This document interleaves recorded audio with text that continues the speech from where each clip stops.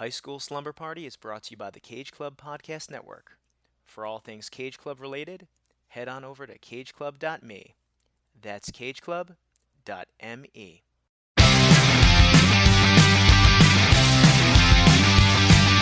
School is out and it's Friday night. I'm all wrapped up and I feel alright.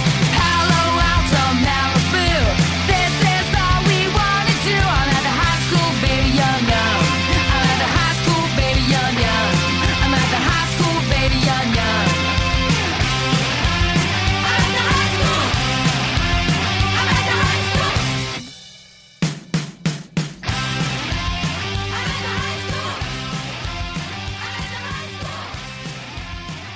Welcome, male strippers, Lamaze class students, surfer girls, and amateur effects coordinators. Oh, and an extra special shout out to the summer school teacher out there.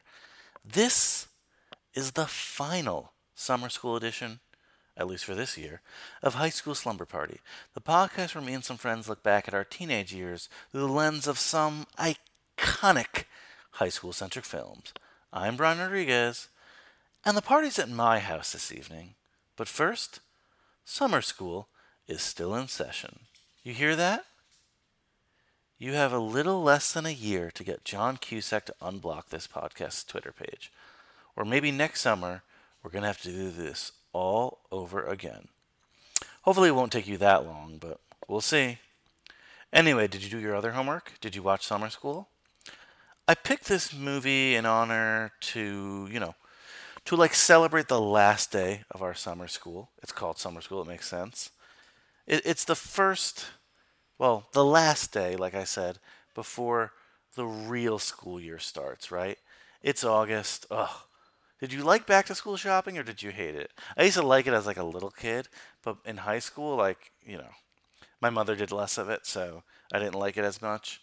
And also, you bought things and then you didn't need them, and they would give you, a syllabus. I remember the first time I got a syllabus, I'm like, what the hell is this? Okay.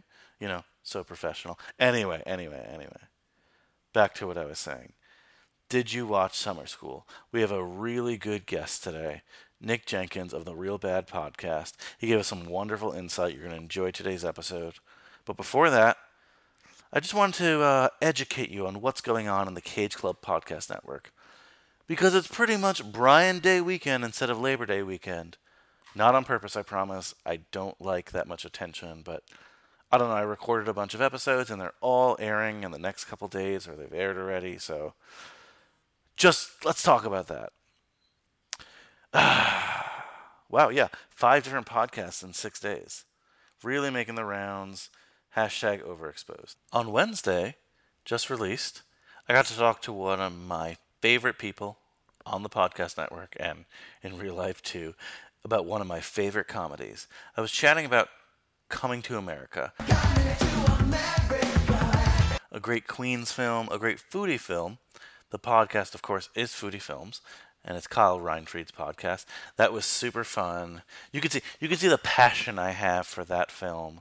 And we took a little detour on that episode, which was fun. We actually we didn't go to McDowell's, unfortunately, but we went to McDonald's. But we were able to, let's just say we were able to convince the drive-thru people to give us a Big Mick. If you've seen that film, you know what that means. If you haven't, you don't. So watch the film, listen to that podcast. That's Foodie Films. Came out last Wednesday, or this Wednesday, I should say. On Thursday, the new Cage Club Revisited came out, where once again, Kyle and I, wow, we really, really can't get enough of each other, can we? But Kyle and I, along with Joey Lewandowski and Mike Manzi, rewatched Nick Cage's blockbuster, National Treasure.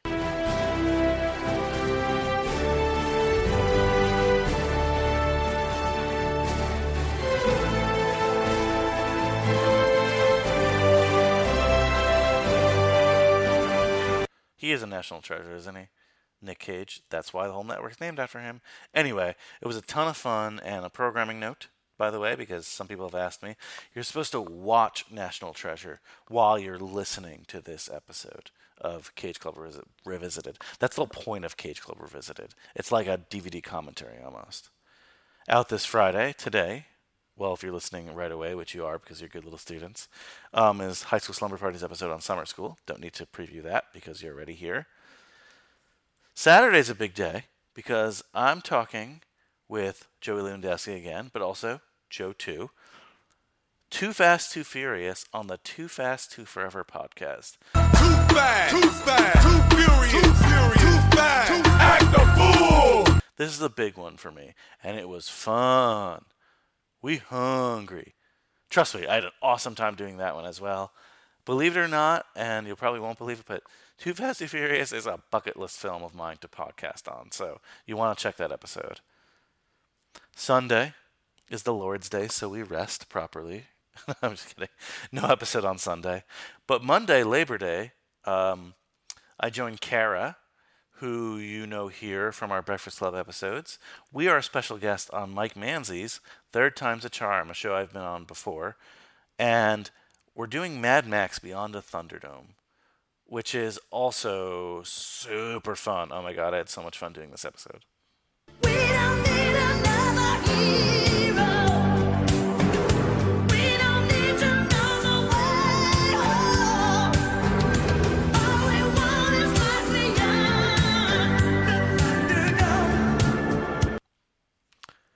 Sorry, I've just always wanted to play that Tina Turner song. It's been stuck in my head since I did this episode. I actually bought it on vinyl and I played it in my apartment, much to the chagrin of my neighbors, I'm sure, but I think my dog likes it, whatever. By the way, you can listen to all those episodes I mentioned, along with so much other great stuff on cageclub.me. That's cageclub.me. You know what that sound means. Pack your favorite jammies. Tell your mother you're sleeping over Brian's. Because we're about to get our party on. So let's take it away with a theme from summer school. A familiar voice on this podcast. Probably only this podcast, but I don't want to diss. We love E.G. Daily here. But it's E.G. Daily's Mind Over Matter. Class dismissed. Oh wait, stay tuned for a special announcement after the episode. You're gonna want to listen to what it is. It's a programming note, if you will. Once again, class dismissed.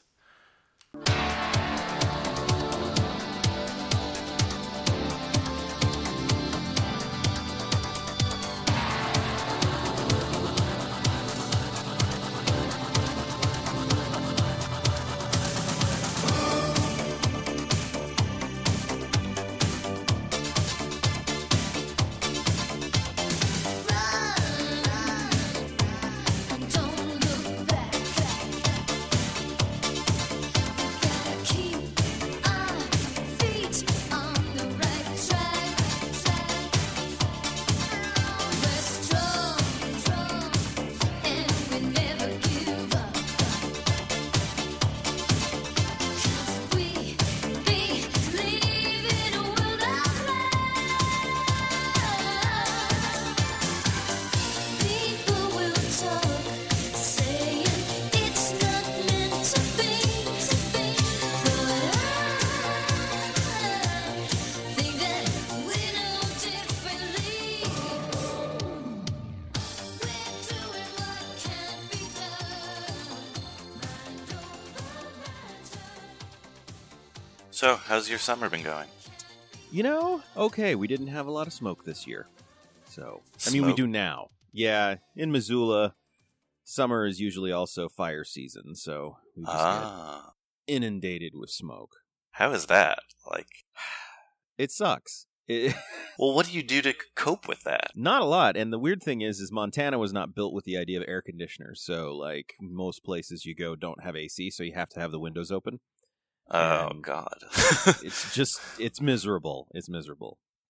But this summer was actually pretty nice. We had That's good to we hear. had not a lot of that, not a lot of rain. It was just sunny and bright and warm without being too hot. So it was kind of a nice summer. It's such a different, summer problem than what I have living in Manhattan. With me, it's just, Yeah. everyone out and the noise and stuff like that. But not fires, thankfully. It's funny because one of our writing staff lives most of the time in I don't think it's Manhattan, but she lives in New York. And I remember she got here and we had smoke, and then she was like, "Oh, it's fine though. It doesn't smell like urine." Well, that's fair. That's a fair criticism. Nick, thanks so much for coming on. Really appreciate it. Yeah. No, this is great. I put out like a whole like flyer to get someone to do this movie because I've been doing summer school themed openings. And I'm like, I have to do the film Summer School. It's on my list. I just need to find someone who will do it with me. And thankfully, you, a good person and a qualified person with an awesome podcast, volunteered. So happy to have you. Oh no, I had sort of forgotten about this movie, and I mean, not forgotten about it. Like, this is a major touchstone for me. So yeah, I can't wait to talk about it. That's awesome because a lot to talk about, and I like when people have connections to these films. It brings it more to that slumber party feel.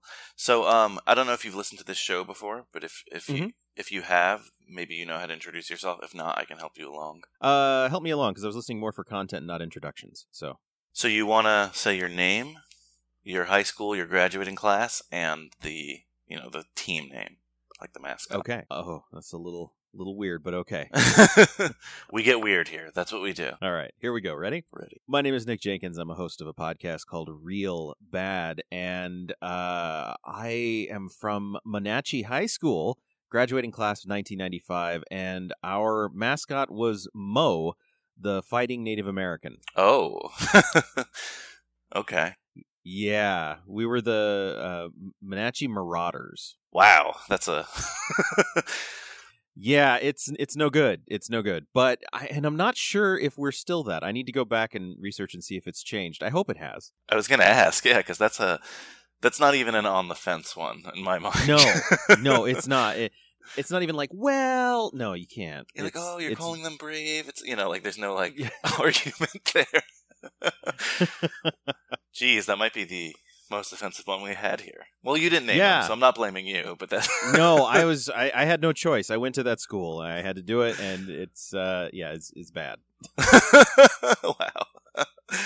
So, what were you like in high school? What was your high school experience like? Oh, okay. So most people say that if they had a bad experience, it was in high school. My bad experiences were all in junior high. High school got better, but I was always struggling for identity. I was mostly probably a metalhead, but I also, by the end of my time in high school, had kind of gotten preppy button-up shirts and just trying not to be noticed. I went from trying really hard to be noticed to trying not to be noticed. Yeah. By the end of it. That was pretty much it. Only one girlfriend, and it was just, a little thing. I graduated a semester early just to get the heck out of there. And it was, I think high school for me represented peak exhaustion. Oh, I hear you. That makes sense. I tried and tried and tried to do well in school. Didn't really succeed at school until I got into college.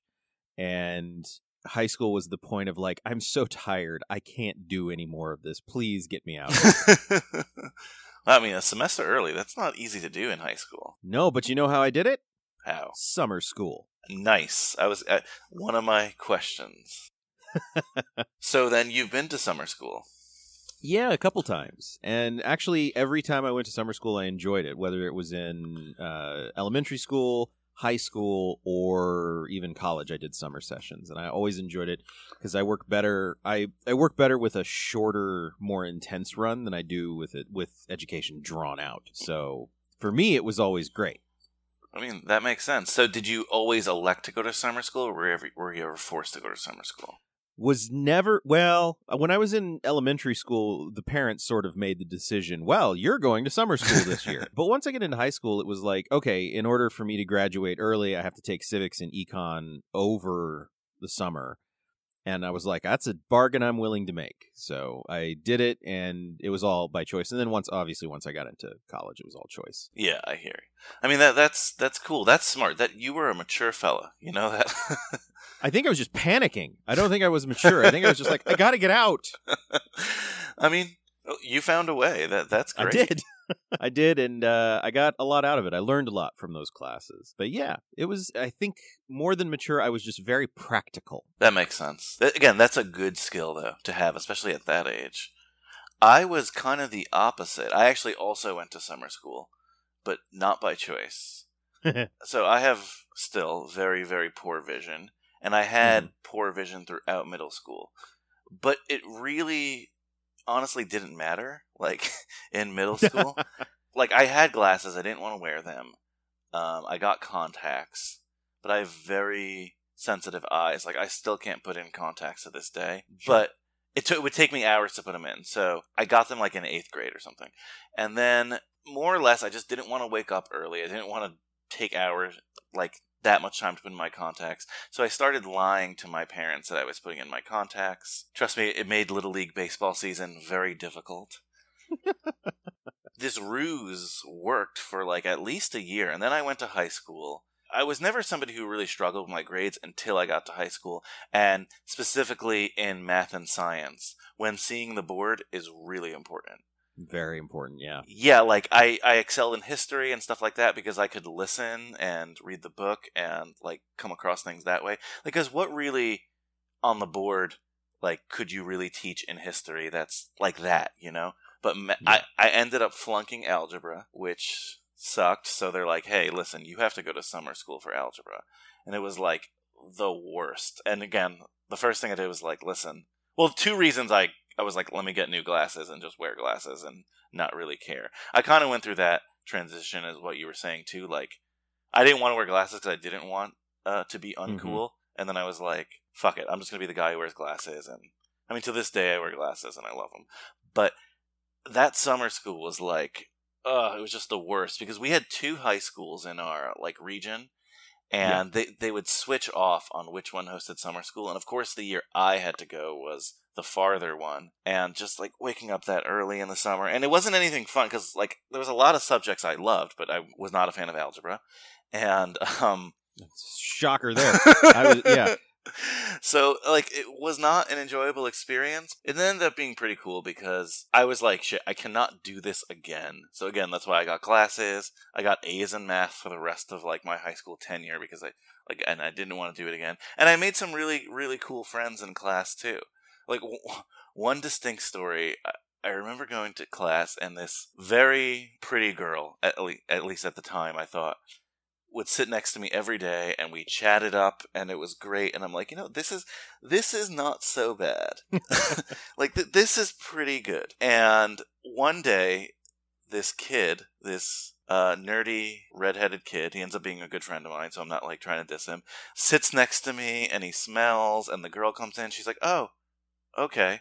Sits down next to this another guy. And I'm like, hey, what's up? He's like, oh, I'm new. You seem like a really chatty guy, which I wasn't. I was just chatty because I was talking to the pretty girl. But he's like, oh, I just was hoping you could introduce me to some friends. And I mean, like, again, he became a good friend of mine later in life, but I was like, I'll never forgive you, man. Like, you ruined the rest of the summer for me. Things were going so well. Yeah, no, I mean, I thought so. It was the one bright spot, right? Yeah. But anyway, I mean, like, algebra in the summer, just not fun. Whatever, that's my summer school experience, so less positive than yours. But in college, I took some summer classes, and I kind of was in the same boat as you were. Like, I really enjoyed the summer sessions because, at least in my school, the classes were smaller, and there were, like, less people there. And, yeah, same here. Like, I had one professor who was, I think, the head of the department, or, like, one of the heads of, like, the English department. And he was just like, oh, let's just do class in my air-conditioned office on these couches. And we just read some great stories. And, like, summer school when it's your choice is so much better than when it's not. I guess that's the point. Agreed, yeah. It's like staying home on a Friday night. Very true. When it's your choice, it's great. But when nobody invites you anywhere, it's terrible. Yeah, no. That's a good way to put it. Before I forget, I always ask this question of my guests. You're in the slumber party. What sleeping bag are you bringing to the slumber party? I had one sleeping bag, and it was an E.T. sleeping bag. Nice. And I had it until I was probably 20. That's really cool. It was this gigantic, wonderful E.T. sleeping bag, and I loved it to death. And then eventually it just fell apart. No. What did it look like?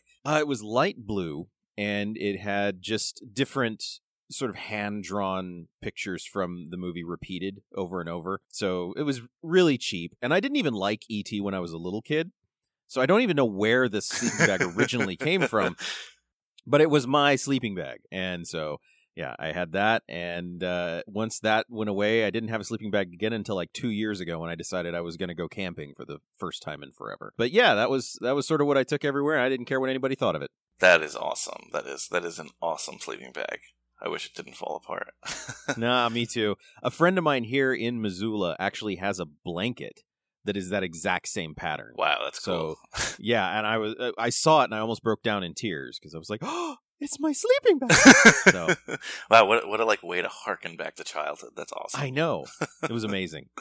So again, we're doing 1987 Summer School today. So you said Summer School is somewhat of an important film for you, or somewhat. So for a couple of reasons, I talk about this a lot on my own podcast. That like this kind of movie would have a tough time getting a theatrical release now.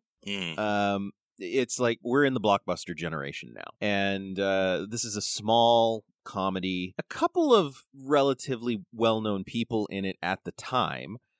Directed by a goddamn legend. I didn't even know that. When I was watching it this time and the credits came on, Carl Reiner directed it. Yeah, I didn't know that either. What? I'm a big sitcom guy, like Dick Van Dyke, and obviously, yeah, like, me too. The guy needs no introduction. I'm like, wait, he directed this? That was a shock to me too. Yeah, I was totally blew me away. But like this reminded me of a time when you could go to the movies to see a small comedy. Now you can still see that. You have things like Neighbors and stuff like that, but it's usually very star power driven. And this is just a smaller scale comedy movie. And so that reminded me of that era of when I was a little kid. So when this came out, I was 10 years old, and I remember specifically, I didn't go to the movies to see this, but all of my friends did. And so I didn't see it until it came to home video. And when I went to school, like the weekend after it came out, everybody was making jokes about it. Everybody was like, no, call me Chainsaw. So it was really important in that respect. And then I saw it, and I just, as a kid, I really liked it. I found it fun. I found all of the characters very endearing to me. There's some problematic stuff in it that I didn't recognize when I was a kid, and I do recognize now. But at the time, I was just like, I really liked 90% of these people that it introduced me to. And so, even at the time, I don't think it was a laugh out loud comedy as much as it was just amusing and, I don't know, kind of quaint. So that's my experience with it. Yeah, I mean, those are really good points about this. It's true. You don't really see these films too often anymore in the theater. One of my notes I put is that it's a subtle comedy. It's not like... So, I mean, on this podcast, I watch a lot of high school films, and a lot of them try to be gross out comedies. And yeah, like you said, there is problematic things in this film, but it's not nearly as problematic as I would even say most films of this era. Like I would 100% agree with you. High school films, yeah. And that was honestly that was kind of like refreshing to me. Like I expected it to like cross a lot of lines that like, oh, this is what's coming here, or we're gonna see this person topless, or something like that, and it didn't happen, and that was kind of like I said, it was kind of comforting. Is it perfect? No, not by any stretch. No, it's not. But it's, like I said, for the time, and that's not forgiving it, but for the time, it just, in my experience watching these movies, it's much, much, like, better, or like, I don't know if better is the right word, but much, less problematic, I guess, than some other stuff from that era, and honestly, even up to, like, a couple years ago.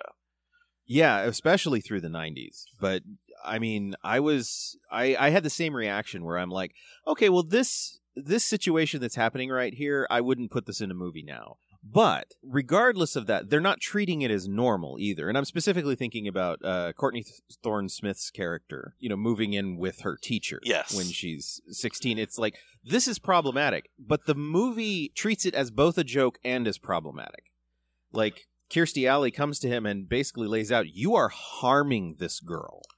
Yeah, I thought that was such an awesome, like, line, because, like, you don't expect to see that in this kind of film. Like, again, like, weird situation. It did make me uncomfortable. But the fact that she said that, I was like, thank you, Kirstie Alley. Thank you. Yeah, exactly. I had that moment of, like, I exhaled. Like, oh, okay, good. The movie doesn't think this is right. The movie thinks this is really fucked up. And it doesn't play it too into like, is this fucked up? But let's push the envelope on this, No, like immediately after that, he's like, no, we got to stop this. This is, I was trying to be nice, but now I realize that this is really a problem and I'm stupid. Like that. Again, it's like, I wouldn't put that in a movie now. No. Nobody in their right mind would do that. But within the context of the time that it was made, I feel like that was, I don't know, it was showcasing that he is, even though he's trying to be nice, he's also not the smartest tool in the shed. Yeah, which is made very clear. Yeah, but also that the film does have the ability to look at it and go, absolutely not, this is not okay. No. And so, yeah, very refreshing for those moments, but also like refreshing that the Italian student, who is actually Argentinian. Good to know. Like, yeah, well, I don't know when she was born in Argentina. Fabiana Undio, I think is her name. She was in Austin Powers. Yeah, that's where I recognized her from. Also playing an Italian. She was in my favorite episode of Freddy's Nightmares, which to go try to find that. But she's a wonderful actor. But she moved from Argentina to Italy. I don't know when. I just know that at age 13 she won a really big pageant in Italy. So by 13 she was quote unquote Italian, but she was born in Argentina. But there are lots of opportunities for that to be, tropes of what American Pie would have done. Yes. Right? Yes, absolutely. That's exactly what I thought. And they didn't do that. Like they didn't, and I was just so happy that they didn't do that they didn't make a victim out of her. Or really out of anybody. Absolutely. There were a lot of like weird, mature decisions in this film, if that makes sense. Right? I guess credit to, I think, the writer Jeff Franklin, who did Full House. I mean, I don't know if this has a Full House vibe, but still, like... I had no idea. That makes a lot of sense. Yeah, I saw the name. I was like, Jeff Franklin. I've seen that name in credits before. And I looked it up, and yeah, he's like obviously the showrunner for Full House. But God, that makes so much more sense now. I mean, this is a much more adult-oriented film than anything in Full House, yes. Right? Like, but there is a respect for the characters and their ability to make decisions that I find interesting, and also links it back to Full House. And between the Italian student and Pam, I was afraid it was going to get like gratuitous, or he was gonna. I thought he was gonna have to say no after she got naked or started propositioning him, but she seems to be making more like immature choices, not like choices for the audience. It's like developed internal choices, if that makes sense. Like it's and that was again comforting. Yes. It really was. And, there are things that are still, I guess, I was used to at this time, this level of comedy being more akin to something like Police Academy. That is specifically a sex and stupid comedy. Like that's what that is. I'm not arguing if that's good or bad, but that's where the late 70s and early 80s sort of honed their comedy, for lack of a better word. Yeah. And this wasn't that. And I think that's one of the reasons, like, I was allowed to watch it at all. Point, like it, and I think, I rented it a few times, and then it came on TV. And then once my mother got HBO, I probably saw it on HBO a few times. And it's very much a comfort food. There's not anything in it other than that one relationship. There's nothing in it that stresses me out. It's just sort of like, yeah, these kids can do better and we can help them do better. And I don't normally feel that way when I watch a movie like this. And maybe it's because I am also like, I come from teaching. Like I love education. And so the idea of any film, whether it's something like this or, oh my God, what is the Edward James Olmos movie? Oh, Stand and Deliver. Stand and Deliver, something like that. Like, I am interested in seeing teacher and student relations and how they can use education to better themselves, things like that. Like, I think that's a really great story, and I identify with it. So this was a fun version of that for me, and I think it still is. Yeah, no, I agree with that. So, quickly, my history with this film. So I've never seen it till this watching, like, front to back. Oh, really? Yeah, Okay. so this is my first time like that. I had seen it in parts on TV. This was often, at least in New York, like the local channels like Saturday morning or Sunday midday movie. Sure. That makes sense. And and now looking back now, I could see how that makes sense. You know, it's like you could see how it could be on TV. I mean, obviously you said you saw it on TV too. And I always caught like moments. The one thing that even throughout high school, taking tests, I would flash back to just I think it's Dave who just ends up flipping coins, or it might be Chainsaw. Yeah. Or Dave. Yeah, one of them's like flipping coins. And I would always, whenever I took a standardized test, it would like that image would just flash in my head. And I kind of waited to do this episode. When I first started doing this podcast, like I looked at all the movies I had to do, and I decided the ones that I hadn't like seen in a while that I would just wait till I obviously did the episode. And I was looking forward to seeing this, to finally like put together these loose scenes in the film and like tying, like I had no idea that like Mark Harmon was the star of this. And for you guys out there, if you don't know Mark Harmon, ask your mom, because she probably watches NCIS. And your mom probably had a crush on him in the 80s and 90s. Yeah. No, he's definitely like a guy, like a big guy from that era. And I didn't realize he was the star of it till maybe a couple of years ago. That I saw like an interview with him. I'm like, oh, holy shit. Like, I did not connect that guy was the same guy as this guy, you know? Yep. So like, I'm watching this really with fresh eyes. So there's not a real nostalgia factor except for a couple scenes here and there. So like that's my perspective. So we might have different perspectives on this film, but I think we're coming to like similar conclusions, which is nice. But before I forget, because again I always forget my segments on this show, I like to read the back of the VHS cover, and this is a rather excellent. long one. School is out, and Oceanfront High School gym teacher Freddie Shoup has big plans. Summer in Hawaii, but the school's vice principal has plans for Freddie too, teaching remedial English. Aloha Paradise, Hello Summer School.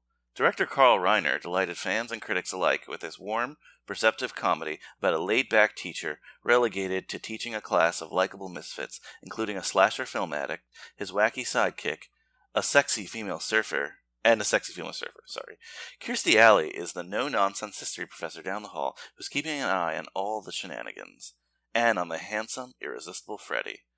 The road to academic success has never been bumpier, but earn straight A's in laughter. Okay. Take Summer School. So, little classic right up there. I like those. Yeah, I think there must be I've had some shit jobs. I think writing the back of a VHS box would have been one of the shittiest. Like, how do I condense this into?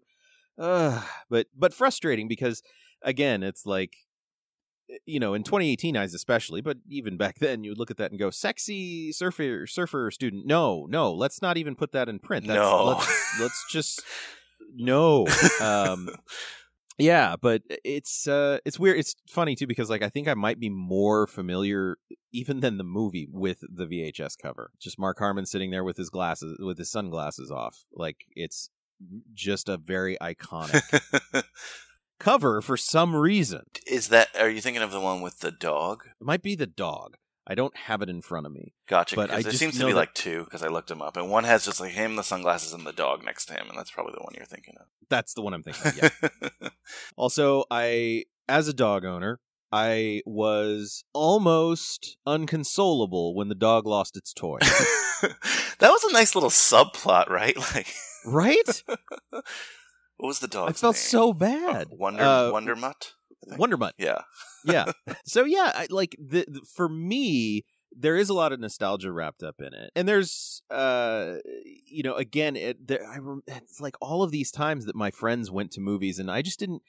I went to movies to see spectacle, even when I was a kid, because I went with my parents most of the time. So we would go see the new Star Trek movie. We would go see, Die Hard. We would go see big things. Like, we are the reason we're in the boat we're in right now with blockbusters, because like those are the movies we went to see.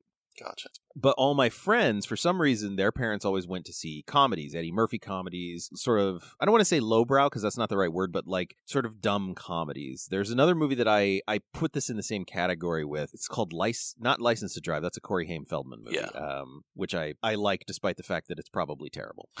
But there's another one about a driver's ed school. And I can't remember the name of it right now. I'm going to tweet it, though, once I find it. Yeah, let me know. I got to put it on my list. Yeah, Dangerous Road has... dang it. It's not there. But anyway, it had one of the Murray brothers in it, and it was, like, heavily weighted to the sex side of things. And so I think I like on the back of the description, I think it describes it as warm. And it's a very warm comedy. There are real issues that are dealt with, like the dyslexia. For me, like when that came up, I had forgotten about it.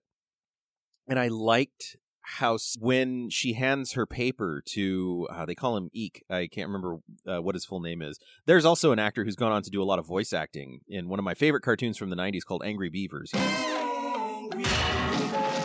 Yeah. Oh, I love Angry Beavers. I love Angry Beavers. And let me see his name. I wrote it down because I'm like, this guy's an interesting voice. His name is Richard Stevens Horvitz, and he plays Eekian. Eekian, that's it. Yeah, and but wonderful voice actor. If you haven't seen Angry Beavers, look it up because it's wonderful. But like it very secretively goes to the teacher, just like, hey, I want to show you something, and that could have been another thing where it's used to make fun of a character, but they don't do that. Like it's treated as serious, and I love the conversation that he has with her. What is her name? Denise. Denise. He has a wonderful exchange where he says, you should get help for this. We have a special tutor. And she says, hey, I'm doing fine. And he says, yes, but you could be doing so much better. Like that line, that exchange is just such a powerful thing to say, I think. Yeah. No, I mean, I watched it and I thought the same thing. I'm like, first I saw the dyslexia thing. I'm like, are they going to like mock this at some point in the film? Yes, that's what I was afraid of. They didn't do that. And then the line you just said is so just nice and touching. And like, I was like, I wish somebody said that to me about certain things when I was growing up. Like, I had some issues like that. Not as serious as dyslexia. But there, I had some, I didn't take my studies very seriously at all. And as you can tell from my glasses story. But I wish someone had said it just like that to me. So simple, but just like nice. And the dyslexia thing, and also like the teenage pregnancy thing. Oh yeah, we haven't even mentioned Shawnee Smith. Yes, who went on to. She was wonderful in here, and she went on to. Those of you probably know her best from Saw. She's in the Saw franchise, but she's also she was on a show that I liked that I don't think anybody else liked, but I enjoyed, called Becker. Becker! Oh my God, she was on Becker. Yeah. You know when you get these weird coincidences? Like I spent last weekend talking about Becker. Like, so that someone brought up, I'm like, I haven't thought about Becker in a while, so I'm glad we brought up Becker. Wow, good call there. That's awesome. Yeah, like, and she's wonderful in all of these different roles, and she was great here, but I agree with you. Like, it was not true. Nobody, I don't know, maybe somebody criticized her for being pregnant. Might have been the vice principal. I can't remember, but by and large, like, none of the other students were critical of her. And they were very supportive when she had the baby. Everybody was in their own unique way supportive of her. Yeah. But it wasn't a big thing of like calling out, look how supportive these people are. It's just the way they were. And that is so refreshing. Yeah, no, I know. Look, the gag when they're like, she introduces herself, she's pregnant. Obviously, there's like a gag there, but like that's it. And then the fact that she just like she gets together with whoever the football player was. It's like you don't really need to know names. Oh, his name was Kevin. She gets together with him, and in the end, when she announces that she gave the baby up for adoption, that she wasn't ready to be a mother, like it's like they could have gone such a different, somewhat ugly way with all this stuff. Yeah, and they didn't, which is just nice and refreshing. It is, and It's funny because the only name I can ever remember, obviously Chainsaw. You can remember Chainsaw, but Larry, because they keep asking, "Where's Larry? Why is Larry asleep? Where Oh, so yeah. they keep using his name, and so I remember it, which is also a really bizarre thing to have happen in here. Was the student who is a stripper at night, and it's a guy. Yeah. And so he's always asleep because he strips at night. And the story of how he gets caught is hilarious and uncomfortably hilarious. That, his mom and aunt went to the strip show and then, she got him fired because they told the place how old he was. Yeah. And, it's absolutely wonderful. I thought, like, I know that there are things like that that's like, we shouldn't make fun of this, but it is especially in 1987 funny. Like, that is a really good twist on that whole thing. Well, I thought there was so much room to go, like, in a negative place. Well, one, they could have written the stripper as a woman and just as an excuse to go into a strip club and see scantily clad women. They didn't do that. Right, they didn't. Yeah, again, there is the visual gag of, like, oh, we're expecting a ladies strip club, but it's a male strip club. But they don't, like... they don't go homophobic with it, Nope. Like, nothing Not like at all. that. Like, there's so many avenues that they... And I'm glad they didn't, but that I expected. Maybe our expectations of that era are just, like, not great, So low. Yeah. But I kept saying it's you're not wrong. Again, like, I just kept saying, like, oh, that's great. They didn't go there. That's cool. Yeah. I like that. Proving that, because I think this film did pretty well, but, like, proving that you didn't need, even in that era, you didn't need to do that to have a really fun comedy. Yeah, and you hit a good point before when you said, like, movie theater. I remember, as a kid, when you used to just, like, at least me, I would just go to the theater and, like, oh, that poster looks cool. This is, like, a really easily explained movie, like, yes. This teacher is not probably into teaching summer school, and then you go there and you just go to have a good time, like, whatever. I'm, like, part of the culture that reads what's going to happen in these films in terms of, or like the production build up, and watches the trailers. Sure. And I've already built up a mindset about this film. Not this film, about like other films, like epic films like Star Wars and stuff like that. Sure. So seeing this today without any preconceived notions reminded me of going to the movies as a kid and just, okay, I kind of know what this film's about, and just watching it and enjoying myself. Yeah. It was light. It was airy. It was full of good people who were in a bad situation, who were just trying to do good things and maybe had never been told. I think that's why that moment with Denise really resonates with me, is I think that the point of the film is that these people in this class have never been told that they can be doing better. Like, they have all been told they're stupid. They've all been told that they can't do things. And for some of them it's a joke, and for others of them it's much more serious. And this is, for all of them, kind of the first time that they've been told they can do better, and not in a disparaging way, but in a way it's like, no, you are doing fine, but you can be doing better. And then they go and they do it. And I love the climax of this film. It is something that we don't take seriously enough in school. And it just blew my mind in the 80s when I saw this, because I had never thought about this before. I mean, I was only 10, but it's something I've carried with me forever. This idea of, like, no, they didn't all pass this big exam, but look at how much they all improved. That's huge. And it was a big deal to me when I watched it this time. I had forgotten about that. Rhonda, from a 29 to a 43, and she gave birth.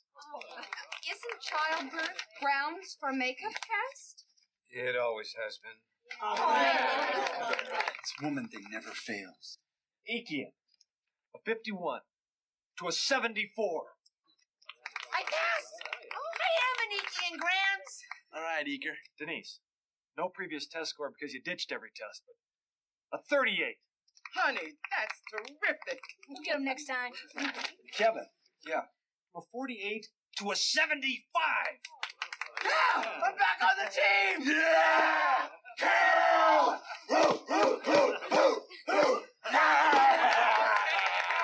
Chainsaw! Last score was a 6. This time, 59. Monster comeback. All right. And Dave, from a 26 to a 7. Passed! You made it! You passed. You passed and I failed, you asshole. How could you do that to me? It was an accident. Take it again. I can fail. I know it. And Pam went from a 53 to an 82.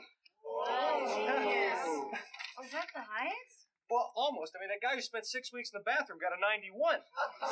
But look, there's more going on here than test scores and grades. You all worked hard and you improved. That's very nice, Mr. Shoup. The point is, we are here to discuss Mr. Shoup's flagrant violation of school policy. Hold it, Gills. According to my numbers, the average scores here increased from 28 to 63.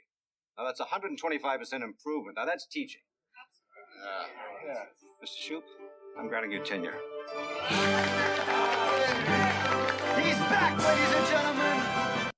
Oh yeah, no, for sure. And like one note I made on that was that, like, if you've not seen this movie and you're listening to our podcast now, you might think that this film has like a Disney Channel quality, and it really doesn't either. You know, we're not saying it's so squeaky clean. Because like they didn't all pass, you know, that would have been like the convenient, cute thing to do. But what you said is just so much more powerful and so much better. And like, yeah, how he's able to connect with these kids is just, again, in a lighthearted comedy way. It's not like Stand and Deliver, like you're saying, like you said before. It's like in a light way, but they're able to communicate so much of that in the lines that you were saying there, or that final scene, and you're just like, you know what? I like all these people. I like all these well fleshed out characters who could have easily been caricatures. And again, like I said, this is a comedy under 2 hours, so I'm not, saying they're like Lord of the Rings fleshed out and stuff like that. But like, it's nice. I just keep going back to that word, It is nice. And, other people who are preparing to watch it, there are things that are going to probably catch you in 2018 eyes. The fact that Mark Harmon refuses to leave Kirstie Alley alone and refuses to stop asking her out is played for laughs, and it's supposed to be cute. And at this time, we look at it and we go, that's not cute. That's, that she said, no, you need to back off. At the time, that was the normal trope. Like, that's just, that is, and to be fair, he does come off as harmless in this movie. Like, he is really not seen as any way sort of intimidating or dangerous. Yeah. But that being said, watching it now, you will probably watch that and go, oh, no, you jerk, stop. No, it's like what you said, like you wouldn't put it in a film now, but probably in like the entire history of filmmaking up until the last couple of years, that would be a major aspect of a film. Yeah. And, so there's things like that, but I mean, I've watched a lot of movies from the 70s and 80s after doing my podcast, and most of them, the reasons that we buckle under them and we struggle with them is because of how they treat women and how sex is used in movies. And it was so refreshing and weird to see a comedy movie from that era not use so many of these tropes and still be warm and funny and crass and have some gross out humor. The wonderful scene where Chainsaw and Dave do all of the makeup for everybody in the class to scare away the new teacher. Oh, yeah. No, I want to talk about that scene because Go for it. So, Miss Cure, I just wanted to let you know that the children are a little hyperactive, but I'm sure that you'll enjoy their joie de vivre. Well, so far, I've only subbed at grammar school, so this should be a nice change. Denise, take it easy. What happened? Don't go in there without a gun. It's terrible. Is this my classroom? Yes, it is. Whose blood is that? Is that your blood?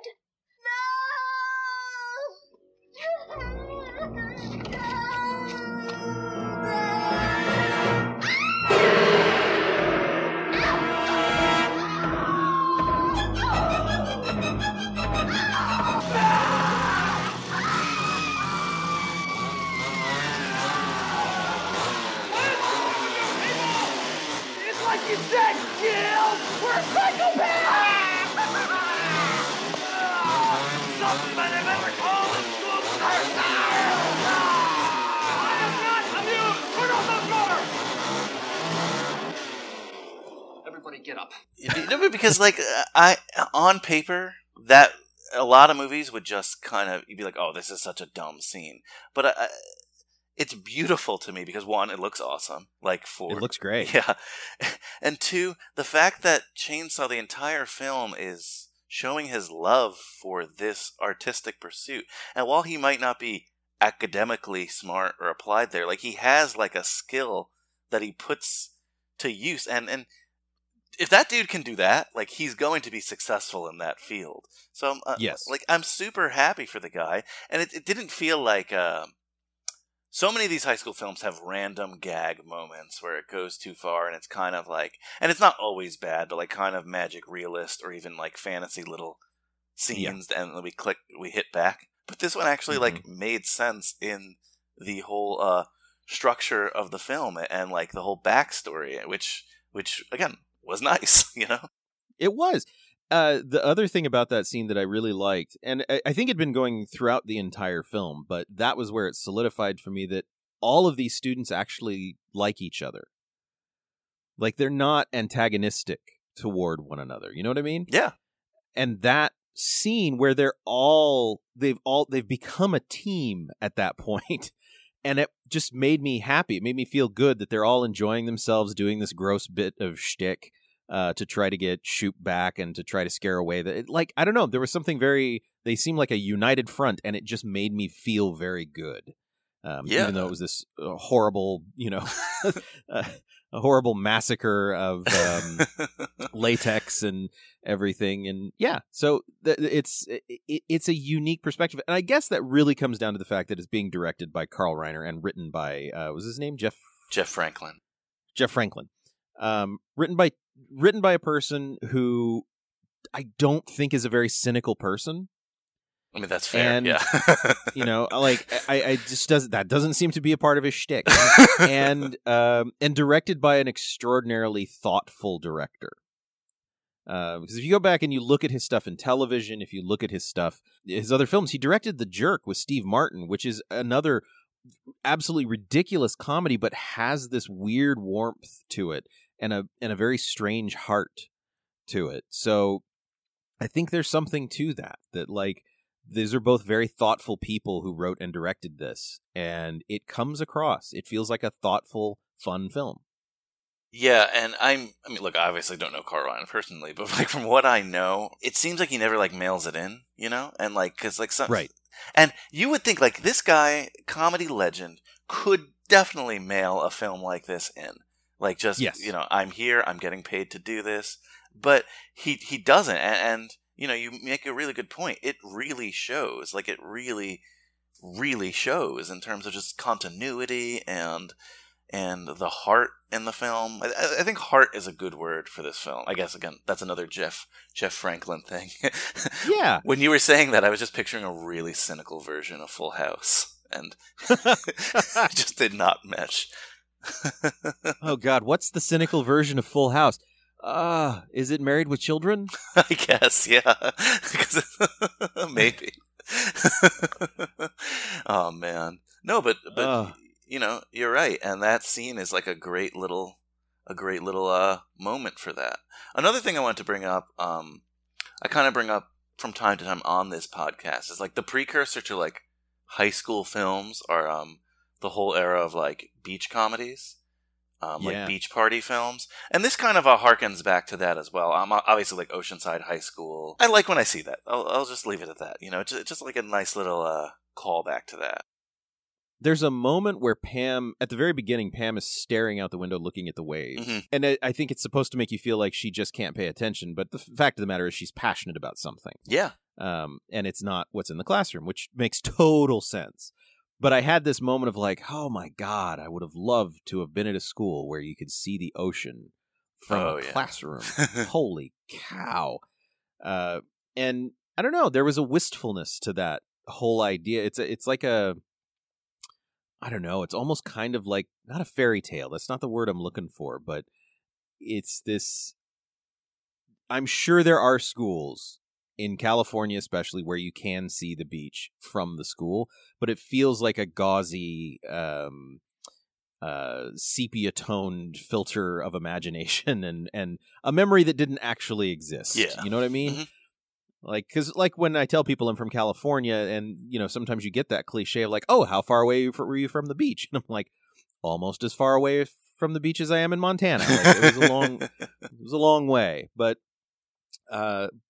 yeah, like interestingly, the movie Carl Reiner did before this was called Summer Rental, which was a John Candy comedy, but it was again set at the beach and sort of had this like the kids at the beach party had grown up, and this was now like the yuppie version of that. Okay. And so, I think he hit upon a theme he wanted to work on for a while there. And it was like, let's just do it at the beach. Yeah, I mean, not a bad place to work, so. No, not at all. That makes sense. Did you find this, I think we talked about this a little bit, but I'm curious, like, did you have any laugh out loud moments in this movie? I can't, like, off the top of my head, I can't honestly recall too many, if any. It doesn't mean I didn't find it funny. Exactly. I think that's the point I'm trying to make is with this is like it's a comedy, but I think we've also kind of grown to expect comedies to be sort of a gigantic laugh a minute thing. Like I laughed more. I mean, I laughed more at Infinity War than I did at this movie, but this is I smiled during the whole movie, right? Like yeah. I was always like it was always pleasant. I think the only time I actually laughed out loud, because I think it was more surprise than anything, was when Chainsaw crashes Shoop's car. Oh. And he immediately turns and starts yelling at the driving instructor. Like he looks at him and goes, "Don't you ever yell at the driver." And I did laugh because I thought that's really funny.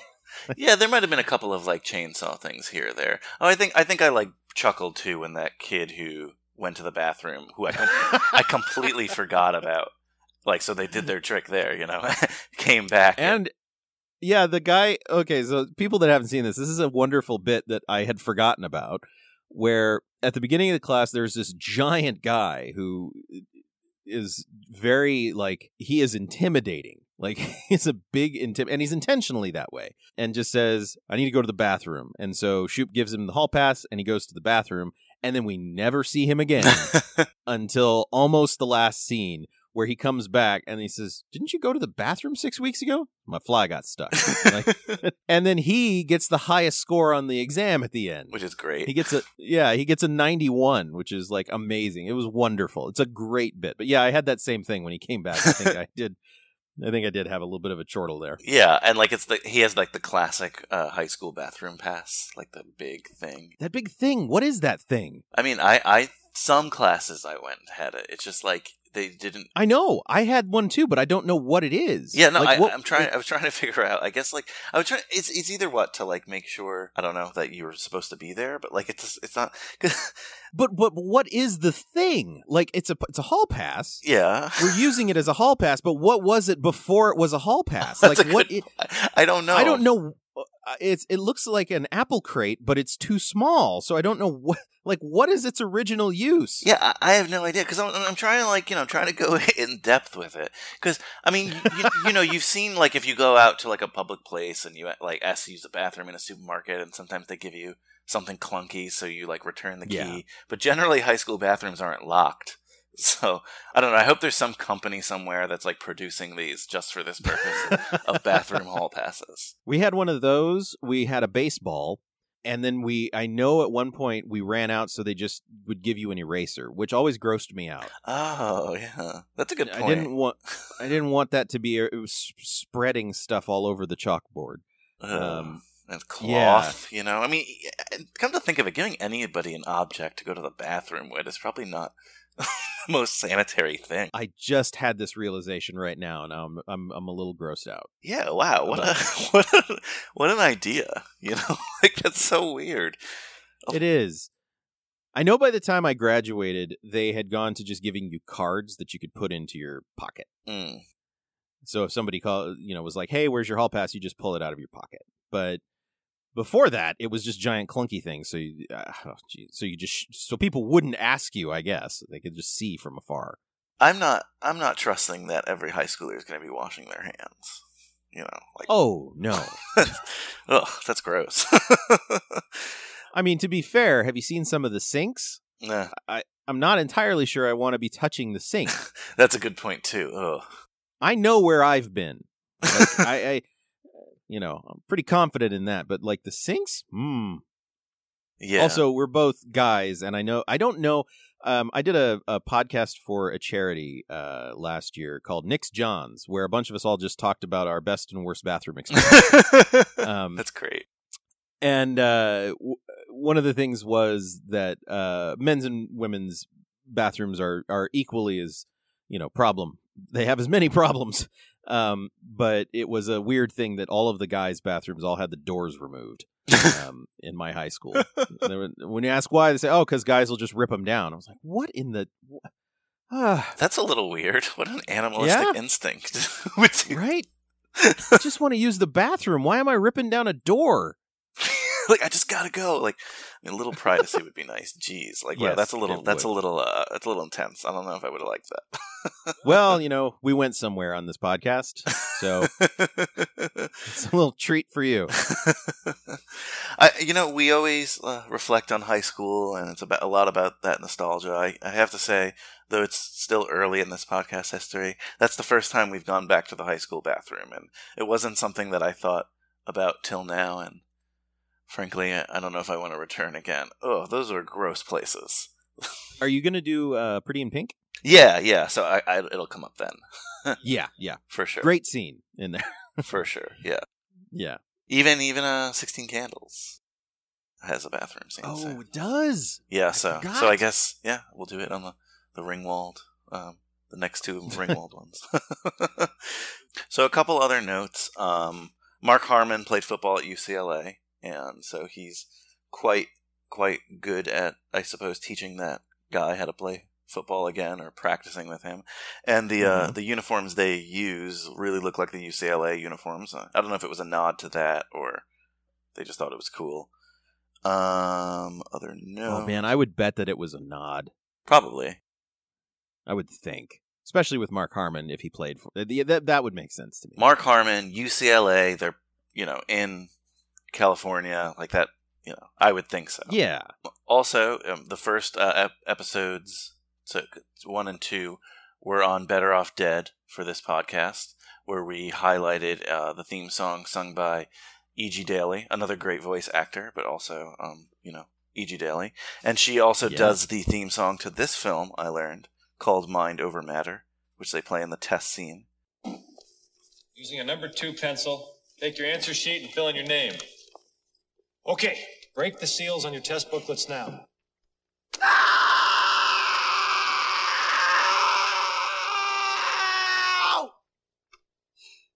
Tension breaker had to be done. Good luck, gang. Ready? Begin.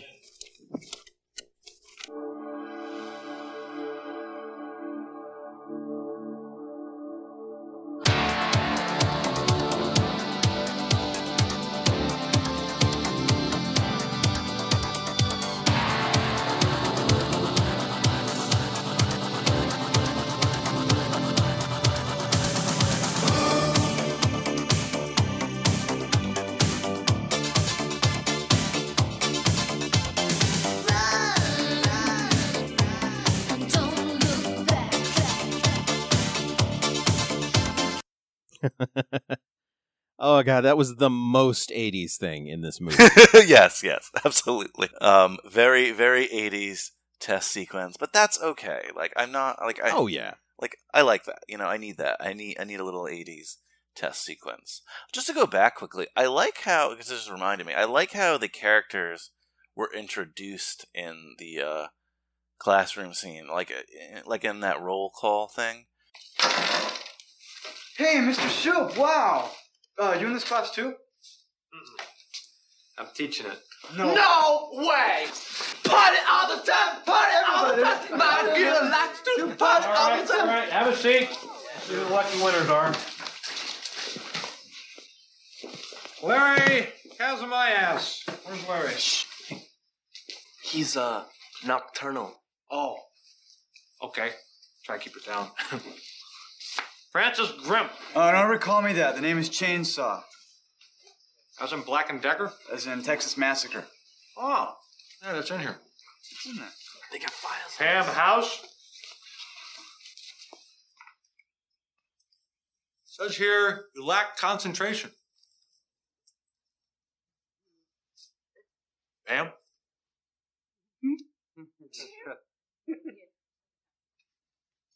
Never mind. Jerome Watkins. Computer said I failed that test. The computer made an error.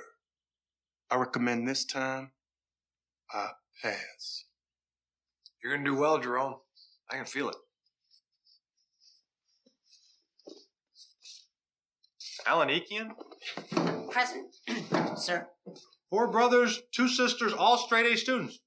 What are you doing here? I assume there was some sort of a baby mix-up at the hospital. Rhonda Altabello. Here. Went from C's to F's. What happened?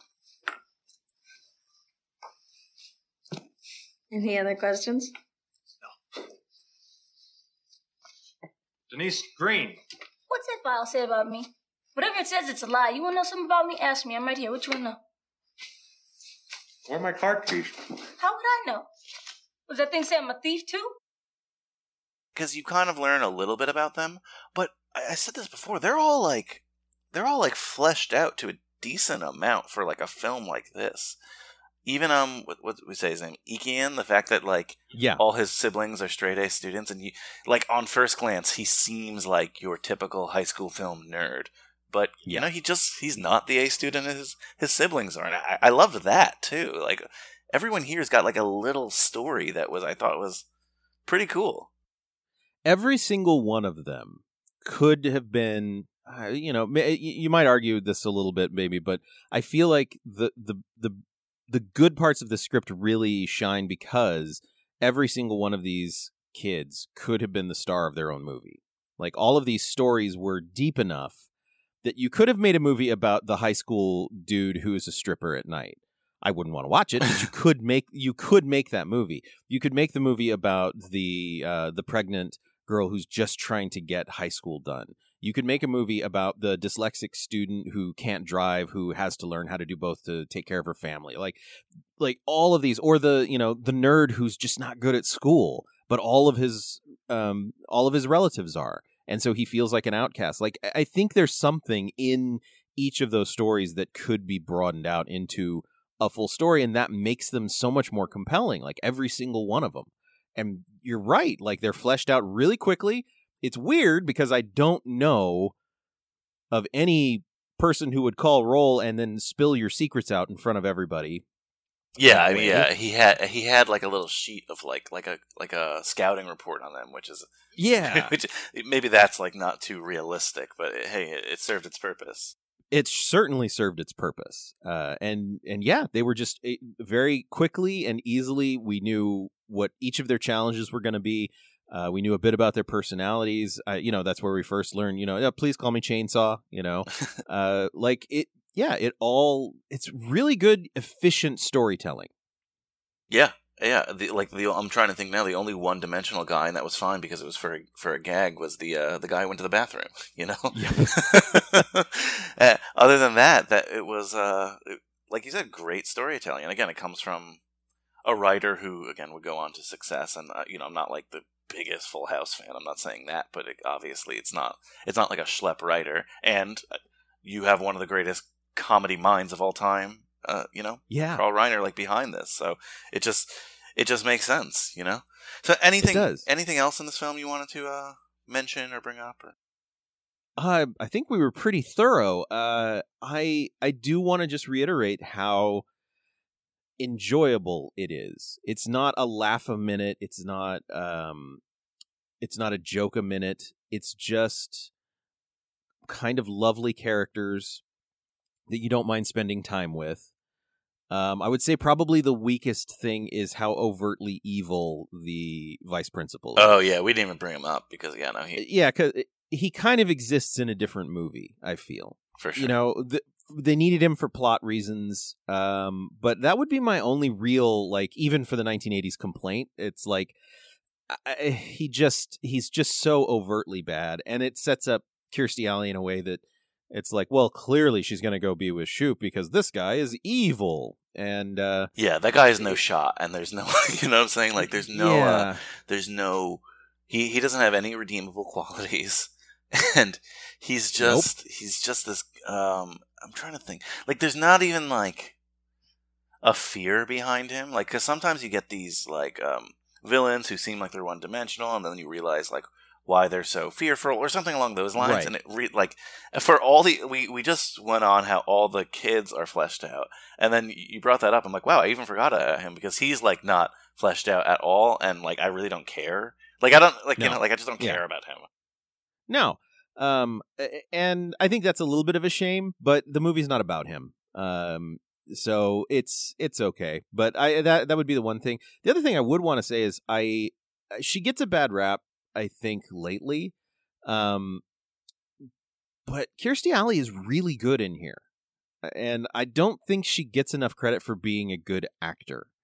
I forget that she was hilarious on Cheers. Yeah, I was just gonna say, like, again, big sitcom guy, and that's how the Becker conversation started, as me and some friends were watching Cheers. But yeah, no, I was gonna say she's great on Cheers, and this is like very much a Cheers version of her, and I'm not the same character, but in terms of like, I don't know, I don't want to call her a prime. That sounds like, you know, stupid, but like this is the classic Kirstie Alley I remember from Cheers, and yeah, you know what I'm saying, like the comedy Kirstie Alley. Yeah, and but like I appreciated how serious she was about things that needed to be taken seriously, and how funny she could be when it was appropriate for her to be funny about things. Like it was, and she made those transitions very, very well. And like it's like I was having a conversation with somebody about this about John Goodman in our episode about the Flintstones. That, you know, it was very rare, especially at that time, for actors to go from TV to movies and be a big star in television and then go directly into being a big star in movies. That happens a bit more now. And I think that was largely because of Friends, and you had people like Jennifer Aniston who could actually leverage her power to get good scripts and to, you know, and do that. But like Kirstie Alley at this point I think she would have been on Cheers. Is that right? 1987? That makes sense, yeah. It would have been right around at the same time. She had definitely, you know, she'd already done Star Trek 2, and so she was known. But I feel like sometimes she gets a bit of a bad rap because of things that are not acting related. And I just wanted to say that I thought she was really good in here. And she did a really good job and was very convincing in that role. Yeah, she's... Even on Cheers, like, she can be funny when she needs to be funny. Not needs to be funny, but, like, you know, when the script calls for it. But she's a great team player. And you see that here too. She's somebody who I'm glad you brought up, like, because most of the shitting on her, for lack of a better word, now does come from her personal life and stuff like that. It's not so much her career, and I mean, I don't know what she's been doing recently or anything like that, but anytime I see her in something, she just is somebody who elevates the castmates around her in like a very subtle way. Yeah. And if you look at something that, like, as, you know, I don't want to say trite, but like something like Look Who's Talking, and, you know, that film series, still, if you watch her, she is giving 100% in those movies. Yeah. You know, they're dumb movies. They're family movies, though. And she's giving 100%. Travolta's giving 100%. And so, you know, I think maybe you get trapped in thinking people might have gotten trapped in typecasting her, maybe. But no, I definitely wanted to say, like, she's very good in here. Yeah. So just for a fact check, so this movie came out either like her first appearance on Cheers was September 24th, 1987. Haha! Wow. So yeah, right around right around that time. That is fascinating. Huh. So she did this. She obviously had this in the can, you know, probably in 86. Yeah. So wow, that was a good year for her. Yeah, I mean, you know, you could call it a breakout year, I suppose. I guess you could. Yeah. Because then I want to say they did at least 4 seasons of Cheers after that. Yeah, I mean, I'm serious about this stuff, so let me see. That was season... more, 5 seasons she was on. Look, I still feel pretty proud of myself that I got that close. So that's pretty good. No, you're right. So season 6 through season 11. So yeah, no, I mean, anyway, I'm glad you brought that up with her, because that's a really good point, and something that's like maybe overlooked. But she's pretty awesome. Yeah. So if there's no other things, I'm looking at my notes as well. I will tell everybody, check this out if you can find it. It's on Amazon Prime. It's on Amazon to rent. It's not free to stream, but if you ever see it free to stream, I would definitely say check it out. You know what though? I've seen this in shamefully, but in $5 Walmart bins. I mean, have you looked through the Walmart bin? There's a lot of actually quality stuff in those Walmart bins now, like in the Blu-rays. There's some good stuff. True. Yeah. So I think the whole digital download has caused some chaos with Blu-ray sales. So, but yeah, if you find it, if it's $5, I'd say check it out. I think it's a really interesting film for 1987. No, that's 100% true. So on this podcast, we rate things on a scale from 1 to 5, but we usually we find something in the film to rate them on, like a scale of 5 whatevers. Is there something in the film that we could rate this on, like an object or? I'm gonna say chainsaws. That's good. That works. Because usually I don't like picking characters, but the chainsaw is an important aspect of the film, and they actually use chainsaws in the film. Yes, they do. And they screened one of my top 5 favorite horror movies, which is Texas Chainsaw Massacre. Perfect. Yeah. In the movie, so this is right up my alley. But I'm gonna give this 4 out of 5 chainsaws. Nice. That's a good score. So mine's similar. Yeah. For the reasons we said, I'm giving it 3.5, and that's totally fair. And that's just because I'm basing it on the other films I've rated here, and I don't want to be like, oh, I'm equaling this to this, my scale is more because people are going to be like, you think The Breakfast Club and this film are the same, Yeah, you have to right. Your scale needs more nuance. Yes, than mine. So I completely understand your 4, and. I'm giving it a 3.5, and for those of you, and like you said, definitely watch this film. Don't expect to be changed by it, but it's an easy film that you can put on, and you don't have to pay attention too much, and you won't be lost either. Yeah. Nice, easy summer watching, I think. I also forgot when I think maybe my favorite line in the film is don't ever yell at the driver. But my second favorite one is when Shoop goes to jail. Oh, we forgot about that. Yeah. Yeah. Shoop goes to jail to try to prevent the 2 kids from getting in trouble for having booze. And there are 2 great lines. One of them is he's on roller skates in just shorts. He's just in shorts and roller skates.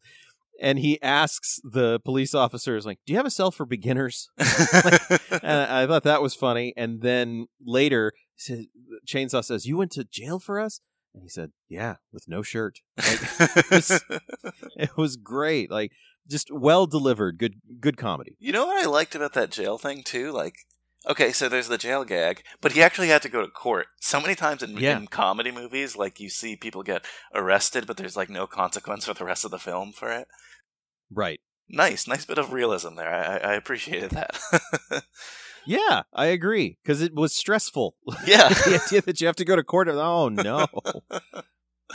Oh, man. Well, thanks so much, Nick, for coming on. Really appreciate it. Thank you for, being someone who saw this film, and I'm really happy that I was able to see it and see it cold turkey like this, because it felt like I like seeing films that I don't know anything about and then being happy at the end of it.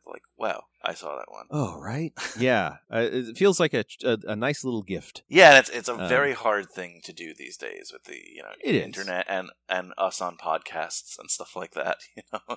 Yeah. Speaking of podcasts, what's new with Real Bad? What's going on? Promote the Real Bad for us. Yeah. So let me get into my promotion attitude. Real Bad is a podcast where we talk about real bad movies from all generations of film and why they want to hurt us, some more than others. It's you can find us at Real Bad Pod on Twitter.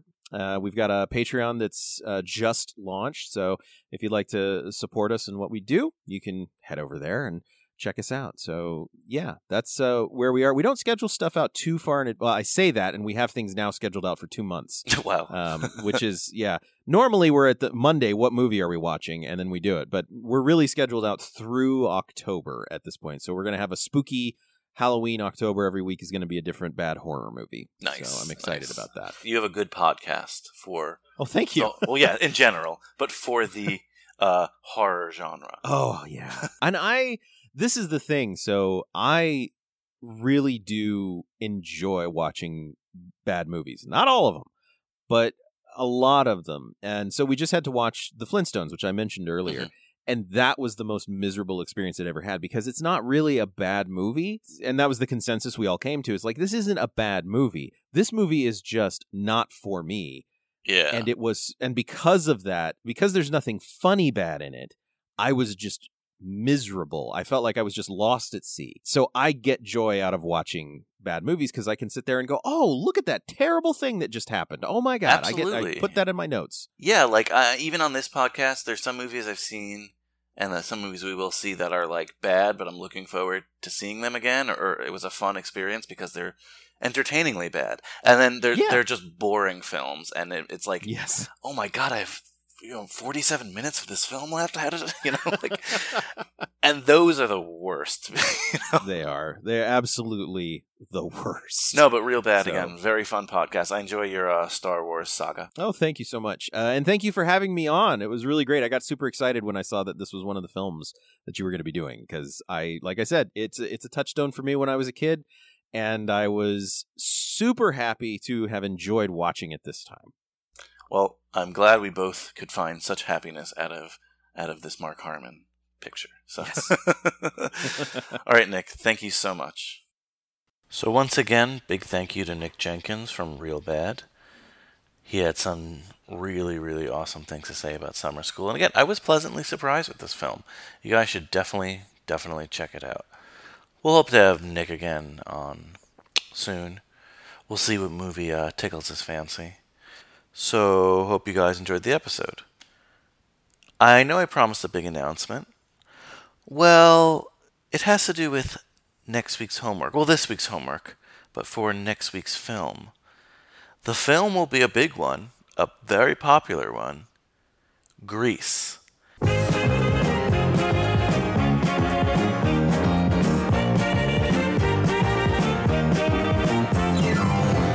John Travolta, Olivia Newton-John, Grease, the Broadway smash that made theatrical history by becoming one of the longest-running musical comedies of all time, breaks loose on the motion picture screen.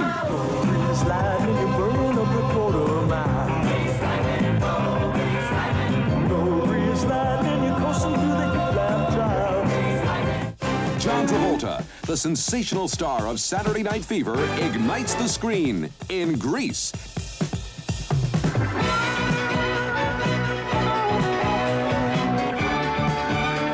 And he does it all with Olivia Newton-John in her motion picture debut.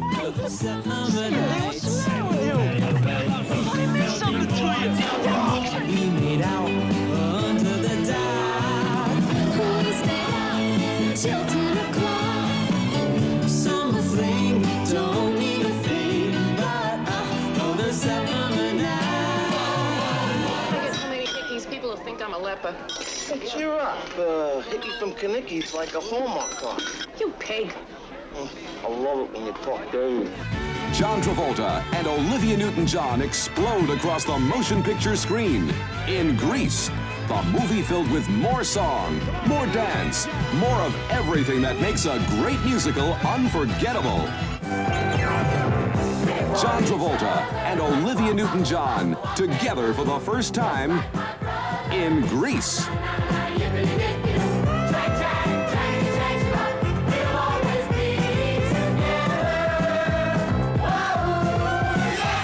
So we're going to be doing something very special for Grease.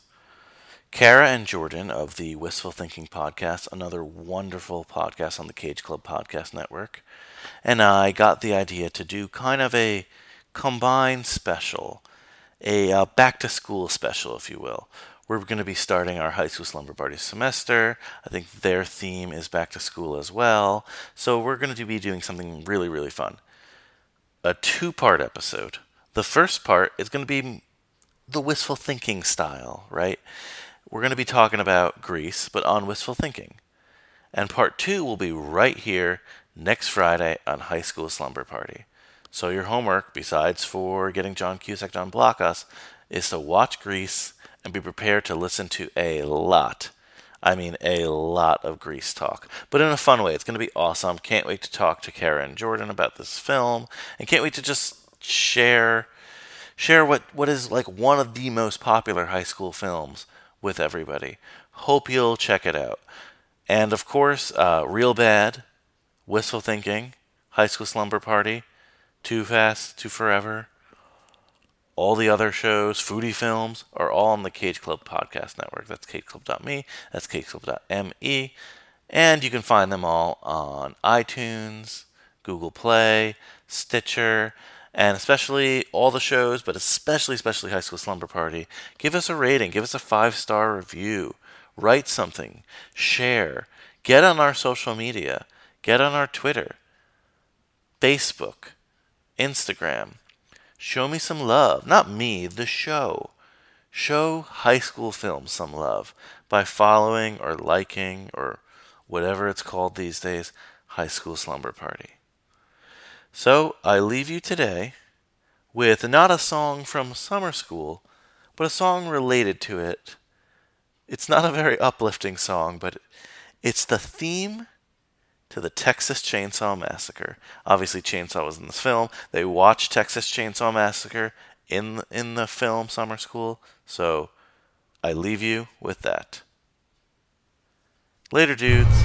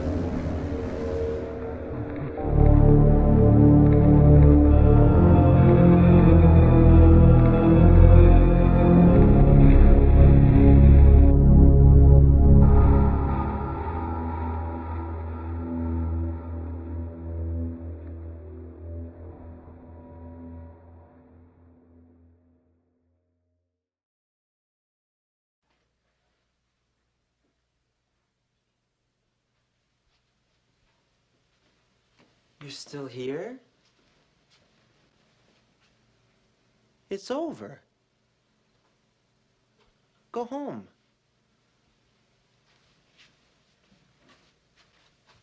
Go.